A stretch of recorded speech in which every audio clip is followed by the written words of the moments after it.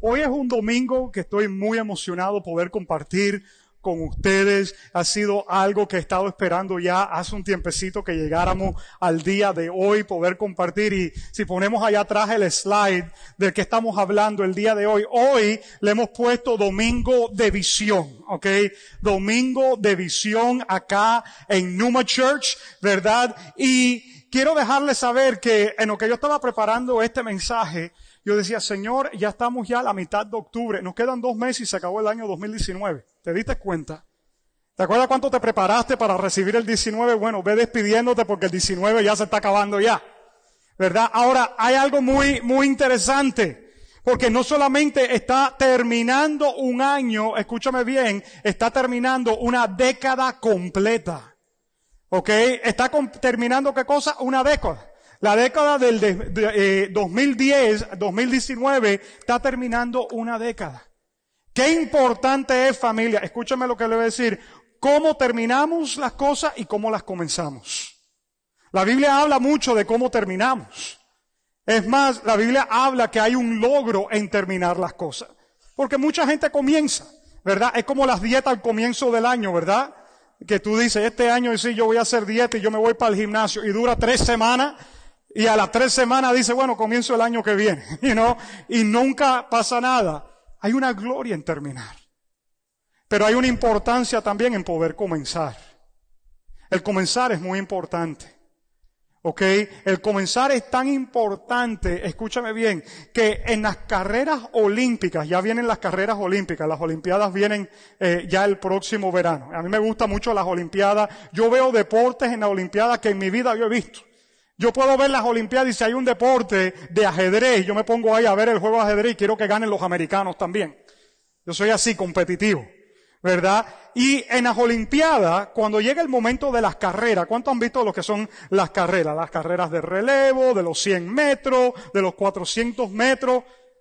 Hay algo muy interesante de esas carreras. Si la persona se adelanta y comienza antes de tiempo, ¿tú sabes lo que pasa? Es descalificado.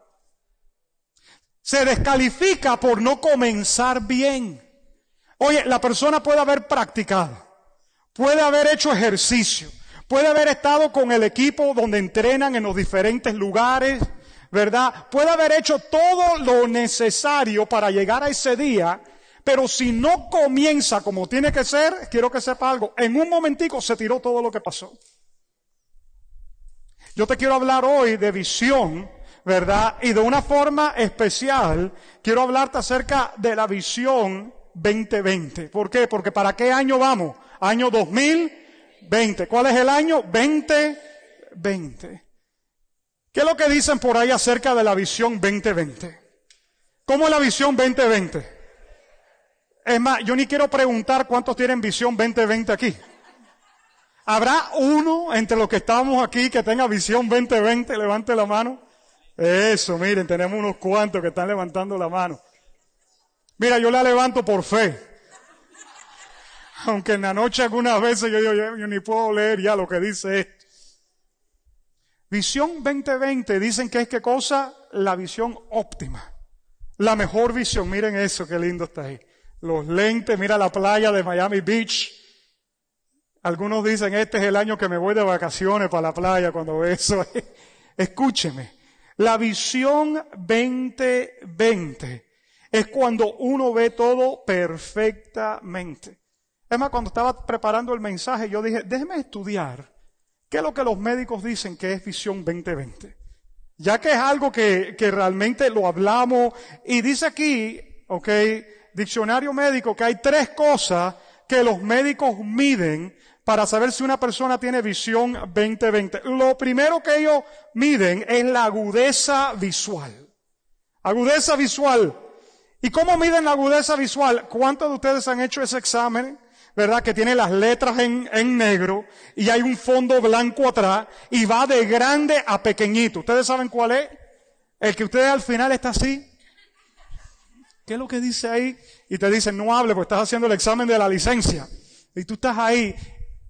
Ese es el examen para ver qué cosa, la agudeza visual. Normalmente en los Estados Unidos tienes que estar parado a unos 20 pies de donde está esa imagen. 20 pies para ver qué aguda está tu visión. Lo segundo que miden los doctores, ok, es el alcance de vista.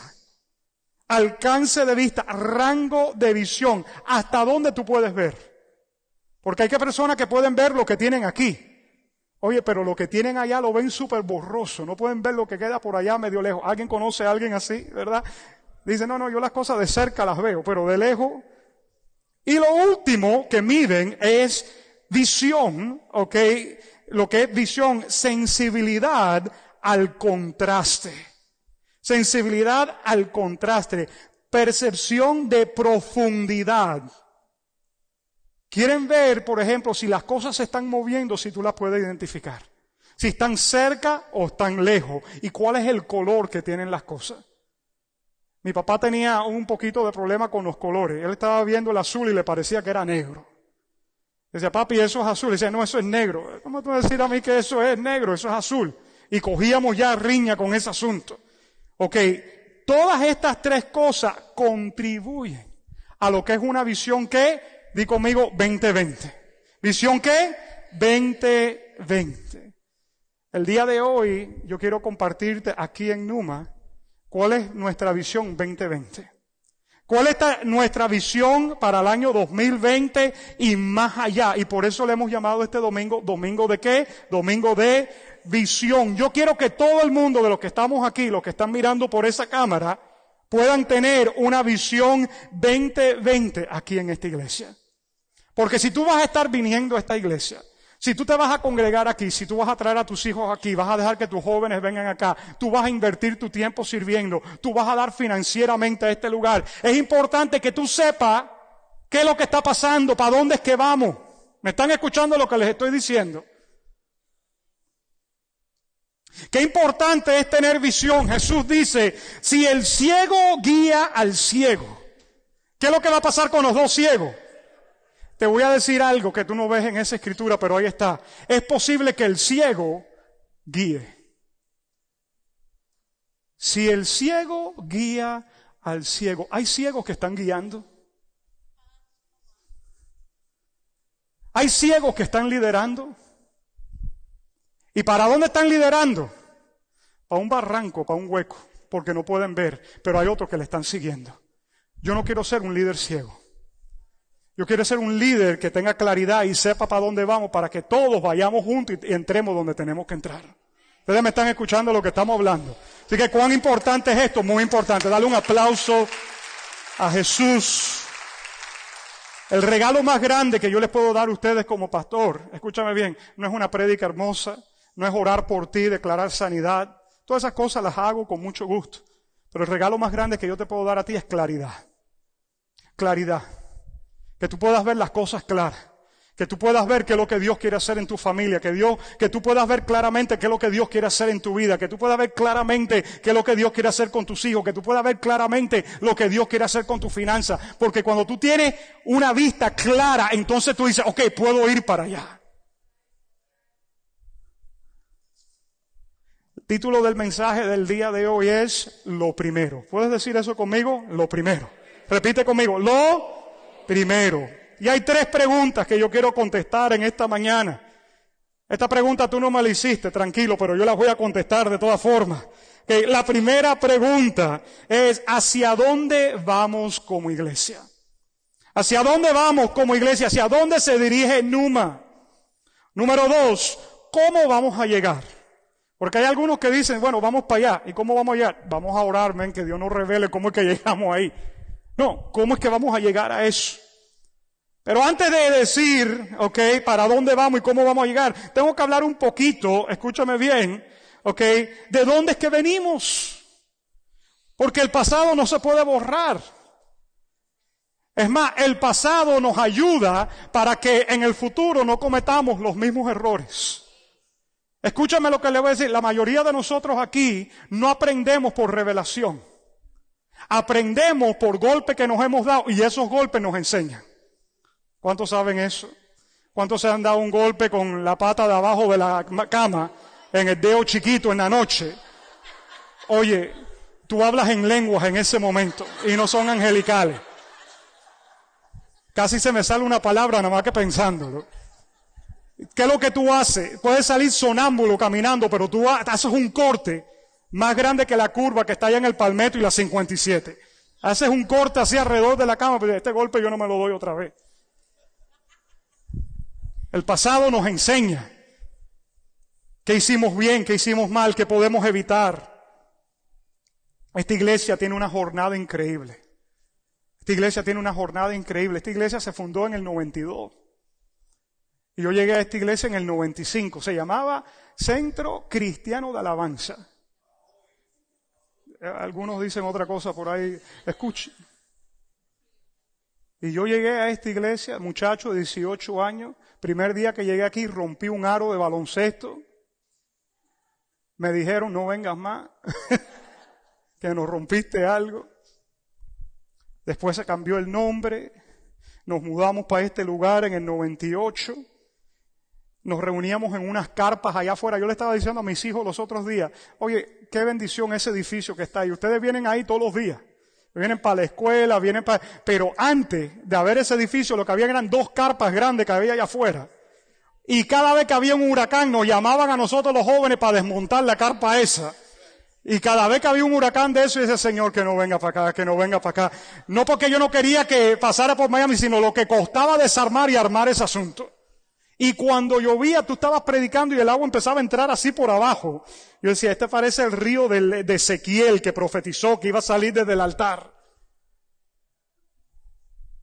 Un día estaba predicando y había una rana al lado del altar. Ese día yo dije, los que quieran recibir a Cristo vengan para acá, y la rana es la que estaba orando por la gente ahí. Un sapo así de este tamaño. Al final yo tuve que decir, oye, saquen esa cosa, que eso.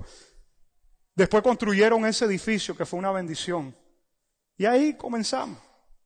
En el 2009 se nos dio la propuesta a mi esposa y a mí de poder convertirnos en los pastores de esta iglesia. Un año entero, 2010, de transición. Y enero 16 del 2011 comenzamos como pastores de esta iglesia. 8 años ya, vamos para 9. Y cuando yo miro para atrás, yo decía, esto no va a ser muy difícil. Muy difícil. Pues yo pensaba que era predicar, reunirme con gente, orar por unos cuantos. Muchos piensan que pastorear es eso. Y quiero que sepa, había otra sorpresa. Estaba la parte organizacional. La parte que una iglesia en los Estados Unidos corre como si fuera una empresa. Está la parte de que toca pagar un mortgage, toca pagar la luz, toca pagar el agua. En este país tú te sonríes y ya te están cobrando ya. Imagínate cuánta plata yo pudiera hacer, yo siempre me estoy riendo. Y yo fui a la escuela bíblica, yo fui a la universidad, yo me gradué de teología, pero no hice ni una clase que me enseñaran cómo manejar la finanza de una iglesia, por ejemplo. Cómo manejar el personal de un equipo. Me enseñaron cómo escudriñar, qué es lo que dice el libro de Juan. Las profecías del Antiguo Testamento, libros apocalípticos, los evangelios, todo eso me lo sabía bien. Oye, pero esa parte no fue la difícil. La parte de manejar toda la otra parte organizacional. Eso fue un tremendo reto para mí, para mi esposa, y estábamos teniendo los hijos al mismo tiempo que todo eso, y nos dimos cuenta que había que establecer cultura en este lugar, cultura que se pareciera a la cultura del cielo, y por eso establecimos los 10 valores que tenemos en este lugar. ¿Por qué? Porque de cierta forma había algo que estaba ocurriendo que no era una imagen de lo que Dios quería.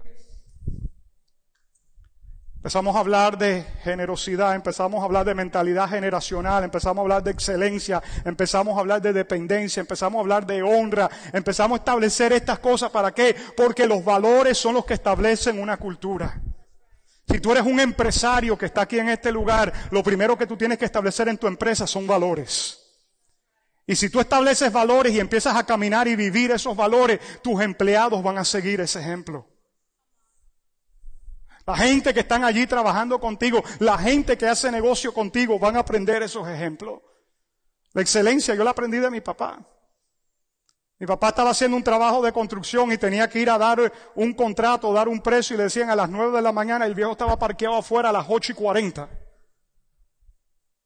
Por si acaso hay un accidente, no llego a tiempo, yo le dije a esta persona que a las 9 a mí me toca estar ahí antes. Eso lo aprendí desde pequeño. Lo vi en casa.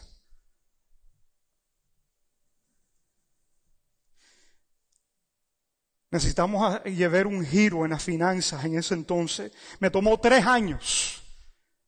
2012, 2013, 2014, me tomó 3 años, escúchame bien, para realmente poder agarrar todo lo que estaba pasando en este lugar y empezar a tomar decisiones que nos pudieran llevar hacia donde Dios quería llevar la iglesia.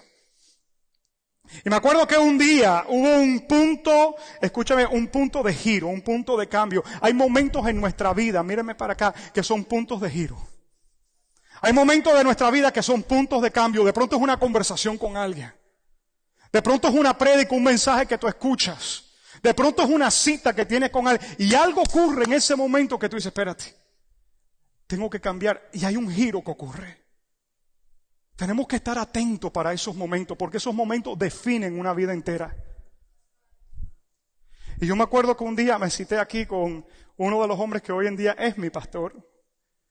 Y me senté aquí con el pastor Kirk y estábamos hablando acerca de ISIS e Irak, que por cierto otra vez está candela eso allá por Siria en este momento, un lío, ¿verdad? Y hay que estar orando por esas personas allí, eso es tremendo. Y yo no sabía lo que iba a salir de esa conversación que estábamos teniendo, pero ese día el pastor Kirk me hizo 3 preguntas en medio de la conversación, ya nos estábamos yendo ya, y él me preguntó, número 1, ¿tú estás seguro que Dios te ha llamado a ser el pastor de este lugar? ¿Por qué? Porque estábamos en una deuda en ese entonces como de $120,000 en rojo. Cada dinero que entraba en ofrenda era para entrar a un hueco y un abismo que estaba ahí por años. Y no había forma de poder salirse de allí. Me acuerdo que él me dice, ¿tú estás seguro que Dios te llamó a ser el pastor de esta iglesia? Le dije, sí. Me dijo, número 2, ¿tú crees que Miami necesita a esta iglesia? Yo le dije, sí. Y número 3 me dijo, las personas de esta iglesia te ven a ti como su pastor y te ven a ti como su líder. Y dije, bueno, vamos a ver eso. No, mentira. Yo le dije que sí. Y ese día nació lo que fue una campaña financiera que hicimos en este lugar llamado ¿cómo? Por esta causa. ¿Cuántos saben de por esta causa? Okay, la mayoría, y algunos han llegado después. Por esta causa fue una campaña financiera de 1000 días, donde las personas se comprometían a dar por encima de sus diezmos para poder traer sanidad financiera a esta iglesia. Quiero que sepa, hubo un compromiso de liderazgo, un compromiso de la iglesia, y en compromiso que las personas hicieron compromiso por un total de $1.2 millones. De esos $1.2 millones entraron 800,000. De esos 800,000, como vieron la semana pasada, casi $1 millón se aplicó al principal de este edificio. Y más nunca hemos tenido problemas financieros desde ese entonces. Gracias a Dios, quiero decirte algo. Dale un aplauso fuerte al Señor. Ojo lo que te voy a decir. Desde el 2014, esta iglesia no ha estado tarde en ningún pago. Lo que era un Tier 3 loan, en otras palabras, que los bancos decían, esta gente, financiar a esta gente, esto es un dolor de cabeza. Hoy en día somos un Tier 1 loan.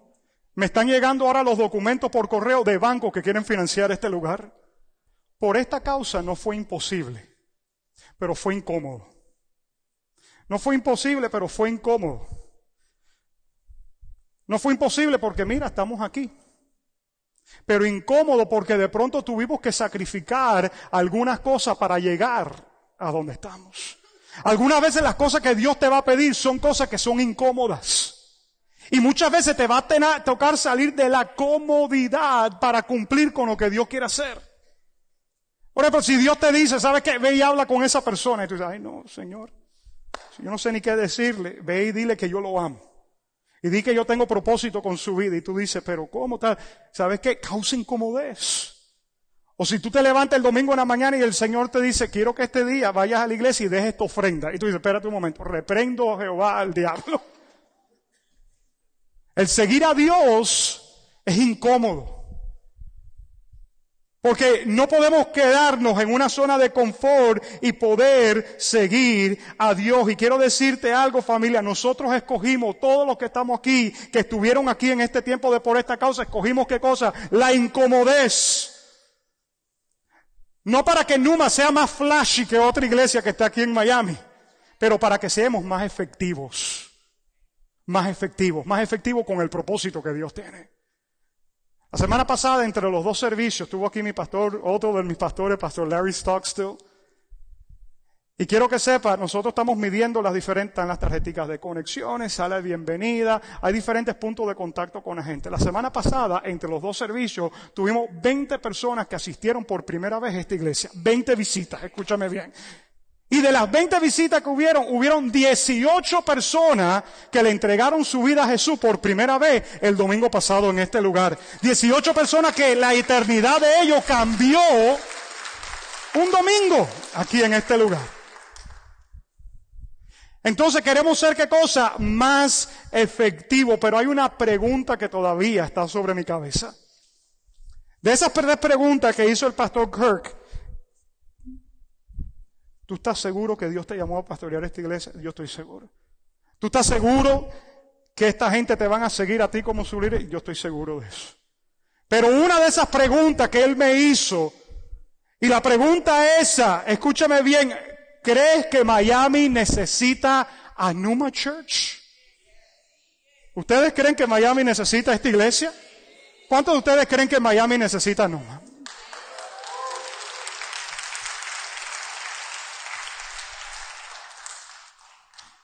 Y eso me llega al segundo punto. ¿Hacia dónde vamos como iglesia? Porque ya que estamos seguros que Miami necesita esta iglesia, ¿hacia dónde vamos? ¿Hacia dónde se está dirigiendo esta iglesia? Mi esposo y yo, hace un mes atrás no, ya fue, el tiempo se va volando, fue final de julio y agosto. Tomamos un mes de sabático. Un mes para enfocarnos en Dios, un mes para buscarlo a Él, un mes para descansar del día a día y todo lo que pasa aquí, un día para enfocarnos, un tiempo para enfocarnos. Y algo que yo hice durante ese tiempo, pues Señor, yo quiero escuchar las palabras proféticas que tú has soltado sobre este lugar en todos estos años. Yo tengo audios que están hasta en cassette. Yo tengo libros que yo he ido haciendo journaling de años, palabras que Dios ha soltado, cosas que Dios me ha mostrado a mí en oración, cosas que yo sé que una iglesia que quiera seguir la causa de Cristo en esta tierra tiene que llevar a cabo y tiene que manifestar. Y todas esas cosas yo las uní y empecé a darle cabeza y trabajar sobre todo esto. Y todo esto yo lo puse y lo uní en un documento llamado ¿Cómo yo veo a Numa Church? ¿Cómo yo veo a Numa Church? Y yo quiero compartirte de cuál es la iglesia que yo veo. Porque ¿para dónde vamos? Yo te voy a decir para dónde vamos, Luis, si tú tienes eso allá atrás en este momento. Quiero decirte para dónde vamos y cuál es la iglesia que yo estoy mirando en estos tiempos. Porque quiero que sepas, hay iglesias que van a estar reuniéndose semana tras semana, escuchan un buen sermón, no hay ningún problema con eso, pero va pasando las semanas, van pasando los meses y ahí están. Pero Dios llamó a esta iglesia para ser una iglesia transformadora. Dios llamó a esta iglesia a ser una iglesia que es luz en medio de las tinieblas. Dios llamó a esta iglesia a hacer una diferencia alrededor del mundo. Dios llamó a esta iglesia a dar esperanza al que no tiene esperanza. Y esto que ustedes ven aquí atrás, ¿verdad?, es un documento que escribimos, la iglesia que yo veo. Y al final de este servicio le vamos a regalar este póster. ¿Ok? Esto para que ustedes se lleven para su casa el día de hoy. Lo tenemos en inglés, lo tenemos en español. Tú nos dices cómo tú lo quieres. Para que tú puedas llevarte esto y ver dónde es que Dios te ha plantado. Y yo quiero pedirte algo como pastor en este día, que si Dios te trajo a este lugar y tú estás convencido que esta es la iglesia que tú tienes que estar, eches raíces donde Dios te ha plantado. Porque la Biblia dice que los que se plantan en la casa del Señor, ellos florecerán. Es imposible que tú des fruto. Yo nunca he visto un árbol dar fruto que no tenga raíces. Los árboles tienen que echar raíces para dar fruto. Entonces, este documento aquí habla, por ejemplo, Que la iglesia que yo veo es una iglesia donde los perdidos llegan a conocer a Cristo. Una iglesia donde la presencia de Dios es real, donde muchos se convierten en discípulos de Jesús, donde muchas personas descubren su propósito y marcan una diferencia. Una iglesia con un centro de entrenamiento que equipará al cuerpo de Cristo, con un corazón por los perdidos y los heridos, que será un lugar de avivamiento en los últimos tiempos. Hay 23 artículos así que escribimos. Y yo quiero que tú puedas saber cada uno de ellos cuál es. Porque, familia, esta es nuestra tribu. Esta es nuestra familia espiritual. Esto es lo que Dios nos está llamando a hacer. Y aquí tú tienes un lugar. Aquí tú perteneces. Aquí tú vas a poder florecer en el propósito que Dios tiene para ti. De una iglesia que es multigeneracional y multicultural, que prepara a jóvenes sólidos y temerosos de Dios, con una escuela académica sólida, con una universidad que formará la próxima generación de verdaderos líderes, con un hermoso complejo deportivo de múltiple uso llamado Centro G2G, con un centro de adoración para varios miles que puedan conocer a Dios, que brilla como un faro de luz en todo el mundo y con diferentes campuses en la ciudad de Miami, con un lugar de oración y adoración 24 horas al día, con retiros anuales de liderazgo. Escúchame bien, con una fuerte relación con la nación de Israel y países en el Medio Oriente, con abundantes recursos financieros y sin deuda, gloria a Dios por eso, que son una de las iglesias más generosas en toda la nación, con un centro de distribución de recursos donde sus líderes hacen el trabajo que Cristo encomendó y lo terminan bien, que se asocia y colabora con otras iglesias y organizaciones y que no pone límite a lo que Dios puede realmente hacer o lograr aquí en esta tierra. Esa es la iglesia que yo veo. La pregunta es si nosotros podemos vernos de esa forma. ¿Cuántos dicen que quieren verse de esa forma? Levanten la mano.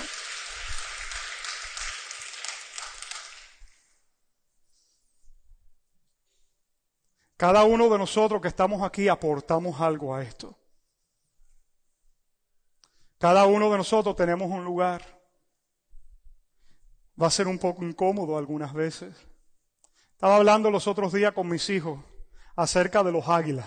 Pues estábamos caminando por la 127 para acá en el carro y hay unos nidos grandísimos allá arriba en los postes de luz.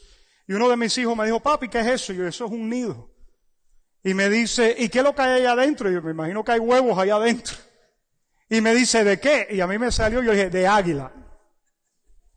Y dice, wow. Eso está tremendo.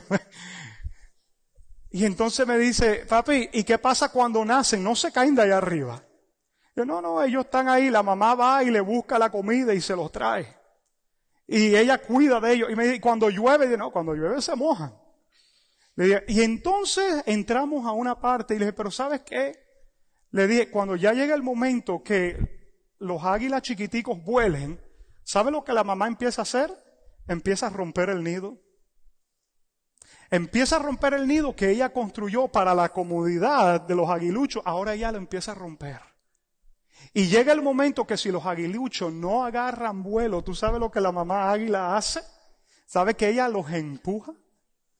Y tú te imaginas ese aguilucho diciendo, ay, mi mamá me ha cuidado, me ha alimentado, me ha mantenido. Y de pronto, ¡ah! Agarra vuelo que tú tienes alas, brother. Abre eso y agarra a volar. Porque la mamá sabe que si lo mantiene cómodo allí todo el tiempo, ese no se va para ningún lado. Pero una pregunta, mírame para acá. ¿Cuántos de ustedes han visto aves tomando clases para aprender a volar? Algunos de ustedes han visto conferencia de aves aprendiendo a volar.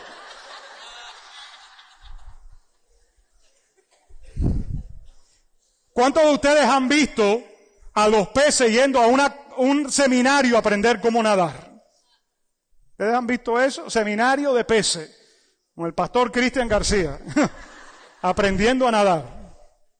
¿Ves que los peces no van a aprender a nadar, ni los águilas, ni los pájaros a aprender a volar? ¿Por qué? Porque ya está en el diseño original de cómo Dios los hizo. El diseño de cómo Dios los hizo está allí. Te voy a hacer una pregunta. ¿Por qué nosotros que somos hechos a la imagen y semejanza de Dios, somos los únicos que no entendemos cuál es el propósito que Dios tiene para nosotros?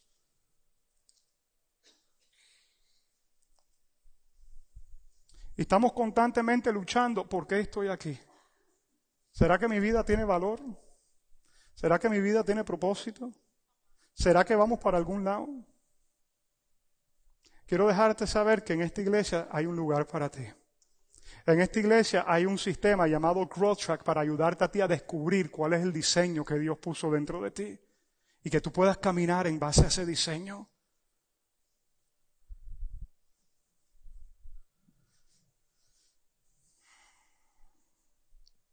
Algunas de estas cosas que acabamos de ver aquí están funcionando de una forma pequeña. Por ejemplo, cuando tú cojas este póster, tú vas a ver que yo veo una iglesia que tiene viajes misioneros una vez al mes a diferentes países. Ahorita estamos haciendo salidas comunitarias una vez al mes. ¿Por qué? Porque por algún lado hay que comenzar. La Biblia dice, no desprecie los comienzos pequeños, porque el Señor se goza que se comience. Eso dice el libro de Zacarías. Otras cosas las iremos implementando en el camino. Pero yo quiero que ustedes, yo quería compartir mi corazón hoy, este domingo de visión, para que ustedes puedan ver, ok, este es el corazón de Dios para esta casa. Este es el corazón de Dios para esta casa. Esta es la visión que nuestro pastor tiene para este lugar. Habacuc 2 y 3, versículo que todos nosotros hemos escuchado. Entonces el Señor me respondió y dijo, escribe la visión y grábala en tabla, para que corra el que la lea, pues aún es visión para el tiempo señalado. Se apresura hacia el fin y no defraudará. Aunque tarde, espérala, porque ciertamente vendrá y no tardará. Espérate. Esto dice, aunque tarde, espérala, porque ciertamente vendrá y no tardará. ¿Tarda o no tarda? ¿Cuál de las dos? Las dos.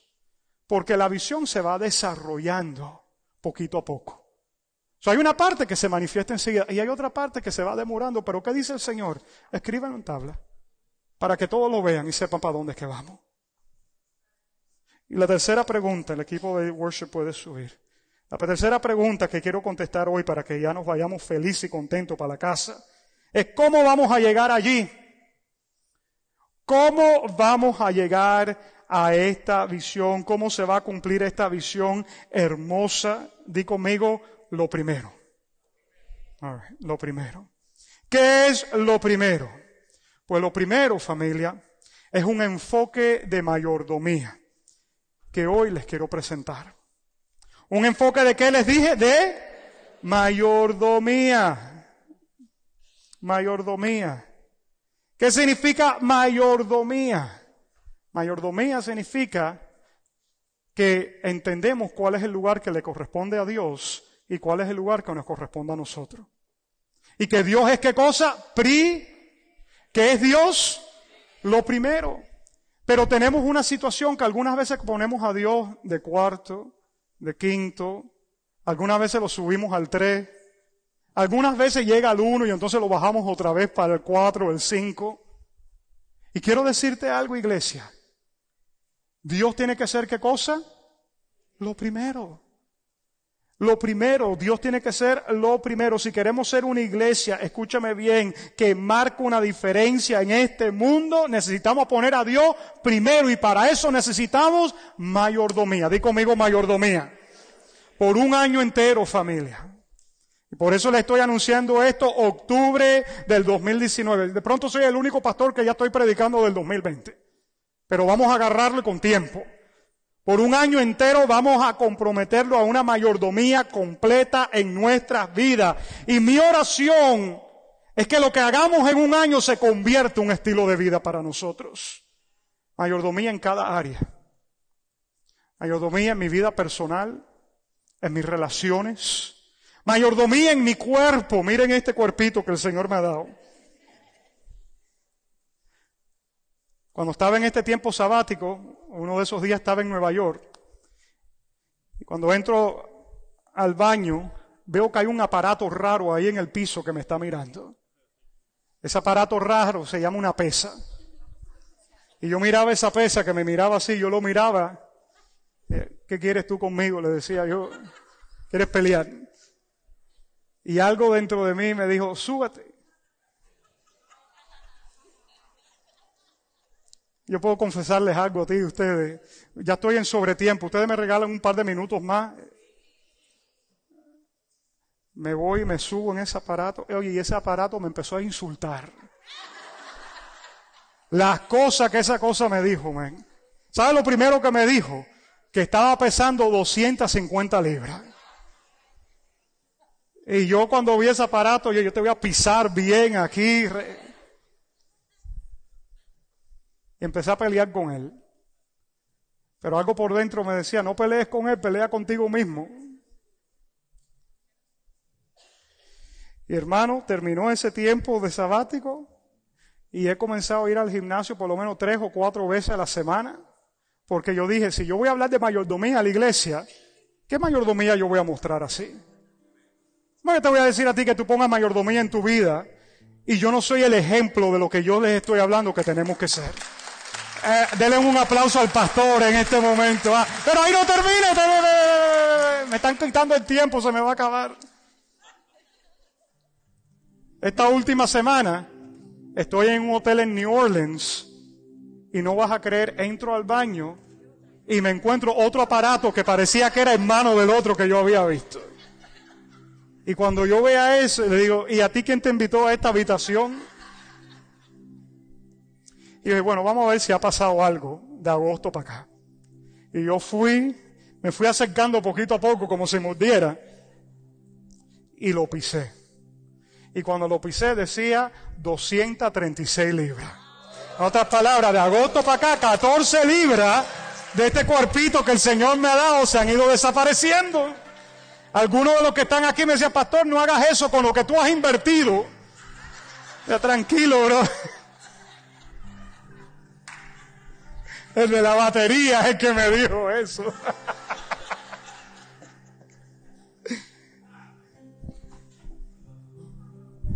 Tenemos que poner mayordomía en todas las áreas. Ojo, y hasta en el área financiera. Pastor, tú me vas a tocar el dinero en esto. Prepárate. Escucha, mírenme. Tú sabes que Jesús habla de la parábola de los talentos. Y lo tremendo en la parábola del talento, Él es el dueño y Él da talento, da ¿qué cosa? Dinero a 3 diferentes personas. Y tú sabes al final de la historia lo que dice. Cuando está ajustando cuenta con los 3 hombres, le dice, porque fuiste fiel en lo poco, en lo mucho te pondré. ¿Tú sabes cómo Dios ve el dinero? Como lo más poco. Pero es la prueba más grande para el corazón del hombre. Para Dios lo que vale mucho son las personas. Son la gente. Yo te lo voy a comprobar en esta serie que estamos comenzando hoy. Ustedes me escucharon el cuento, yo lo he repetido 20 veces, yo lo arreglo y lo acomodo, pero es el mismo cuento del hombre que le disparan en el corazón y no se muere, y cuando sale corriendo le disparan y le pega la billetera y el hombre cae al piso y se muere de una. ¿Por qué? Porque el corazón lo tenía puesto ¿dónde? En la billetera, en el dinero. Quiero terminarte con una historia de mis 2 hijos, varones. Ahora en el mes de septiembre fue el cumpleaños de mis 2 varones. Y mi hijo, Cristian David, estaba esperando que llegara su cumpleaños porque él tenía una meta en mente. Él quería comprarse un aparato de eso electrónico que se llama el Switch Lite. Y le dije, papi, ¿cuánto vale eso? Me dice 200 pesos. Y yo le digo, bueno papi, ahora que te regalen plata, eso tú lo vas a comprar, yo no te lo voy a comprar. Y él dice, está bien que llegue el cumpleaños. Y llegó el cumpleaños de él. Y él decía, yo quiero mi Switch, yo quiero mi Switch, yo quiero mi Switch. Y llega el cumpleaños y vamos y tal. Y empieza a abrir los regalos. Y después de abrir los regalos le habían regalado 170 pesos. Dólares. Y él dice, papi, me falta 30. ¿Qué es lo que tenía él? Di conmigo, una meta.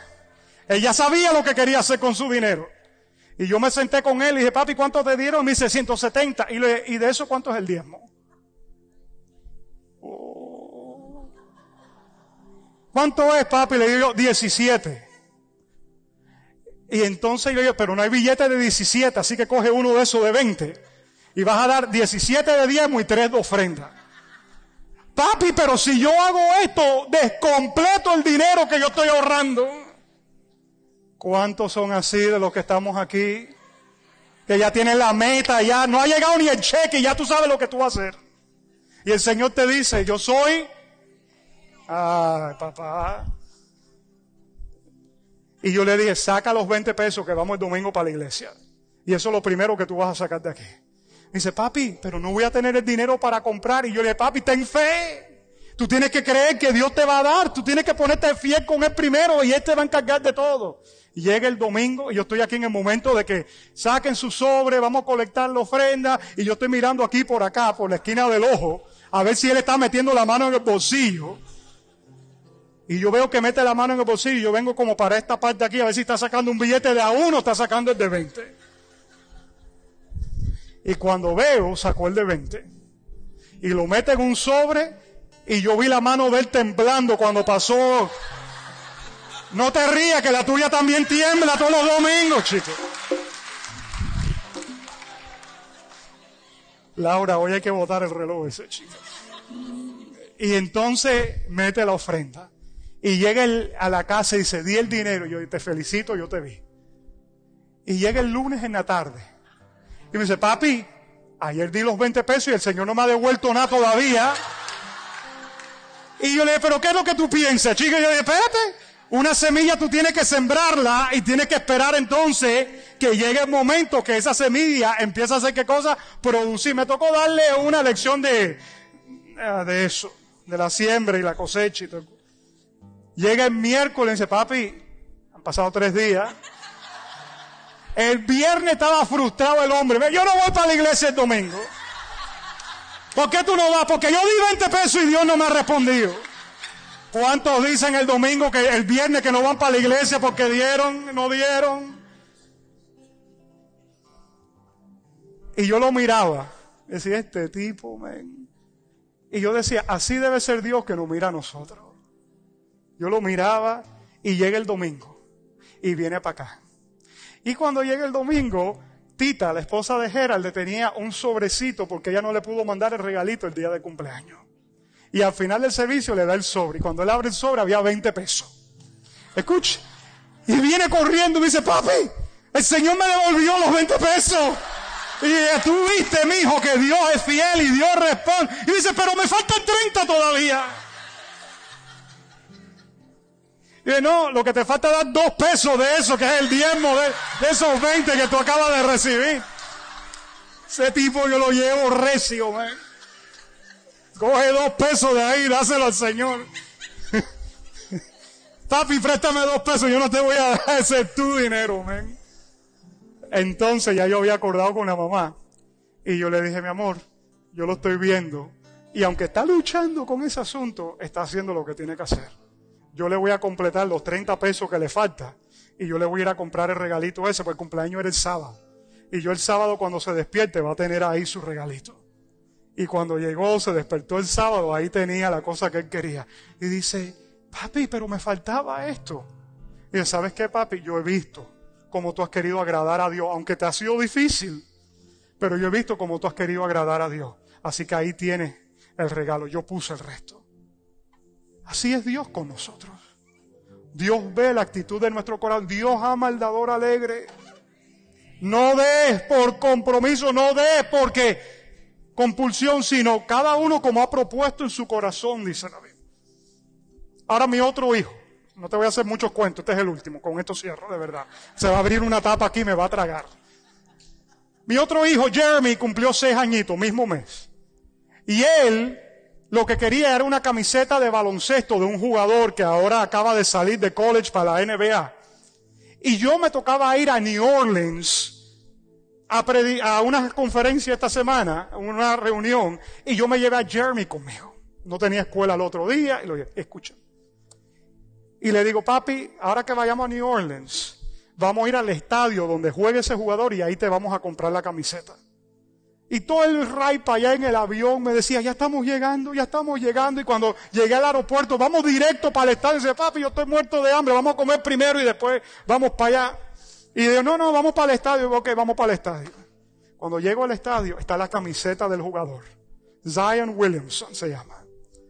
Y cojo la camiseta, se la pruebo, era la del tamaño adecuado. Y le digo, mijo, ¿esa es la que tú quieres? Me dice, sí. Cuando yo veo el precio, 70 barras. Y digo, uy, papá. Bueno, voy a la caja y cuando estoy pagando, me dice, papi, no pague. Y yo dije, ¿qué pasó? Me dice, yo no quiero que tú la compres. Me dice, ¿por qué? Le digo. Dice, porque vale mucho. Dice, en este mes fue el cumpleaños de mi hermano también. Yo quiero que tú me compres a mí algo más barato para que le podamos comprar algo y llevárselo a él también. Y se ha comprado la camiseta del jugador, pero no la camiseta, el pullover, con el nombre tejido. Okay, la camiseta valía 70, se compró un pullover que valía 20. Y le ha comprado al hermano la camiseta de otro jugador que le gusta, que se llama Harden. Le compró la camiseta al hermano, súper chévere. Ahí andan los dos hoy puestos con sus camisetas. La camiseta del hermano salió el doble que la de él. Y él feliz con sus bolsas. Y me dice, ahora que vaya para Miami, aquí va el regalo de mi hermano. ¿Tú sabes lo que eso hizo por mí? Me derritió. Yo dije, ya, mijo, lo que tú quieras. Ahora tú no tienes la plata que era tuya, ahora tú tienes la plata mía funcionando para ti. ¿Qué es lo que tú quieres que yo te compre ahora? Porque ganaste mi corazón. Así es Dios con nosotros. Si nosotros estamos ahí agarrando y peleando y esto y lo otro, Dios te dice, yo soy el dueño de la oro y de la plata, resuelve tú con lo que tú quieres, con lo que tienes. Pero si tú me dejas a mí entrar en el asunto. Yo le dije a Jeremy, ¿dónde tú quieres comer hoy? Me dice, no, quiero ir ahí a un Dave & Buster's que había ahí para que juegue. Lo llevé allí. ¿Qué quieres comer? Vamos, compre lo que quieras. Después, ¿qué es lo que quieres jugar? Una tarjeta de esa de 35 pesos. Vamos a jugar aquí todo lo que tú quieras. ¿Por qué? Porque se ganó el corazón mío, men. ¿En qué pensó él? En compartir lo que tenía. Quiero pedirte que tú inclines tu rostro. Estamos hablando de mayordomía en esta serie. Dios es lo primero. Te estoy dando un ejemplo de mis hijos. ¿Por qué? Porque lo que yo no practique en casa, yo no puedo venir aquí a hablarles y enseñarles. Pero mis hijos están aprendiendo esto. Y en eso Dios me está enseñando a mí a ser un buen mayordomo. ¿Por qué? Porque hay una visión, hay un plan, hay algo que Dios quiere hacer y Él quiere contar con todos nosotros que estamos aquí. Y ahí con tu rostro inclinado en esta preciosa tarde ya. La Biblia dice que primeramente busca el reino de Dios y su justicia. Y todas las demás cosas vendrán por añadidura. No busques las añadiduras, busca a Dios, busca su reino.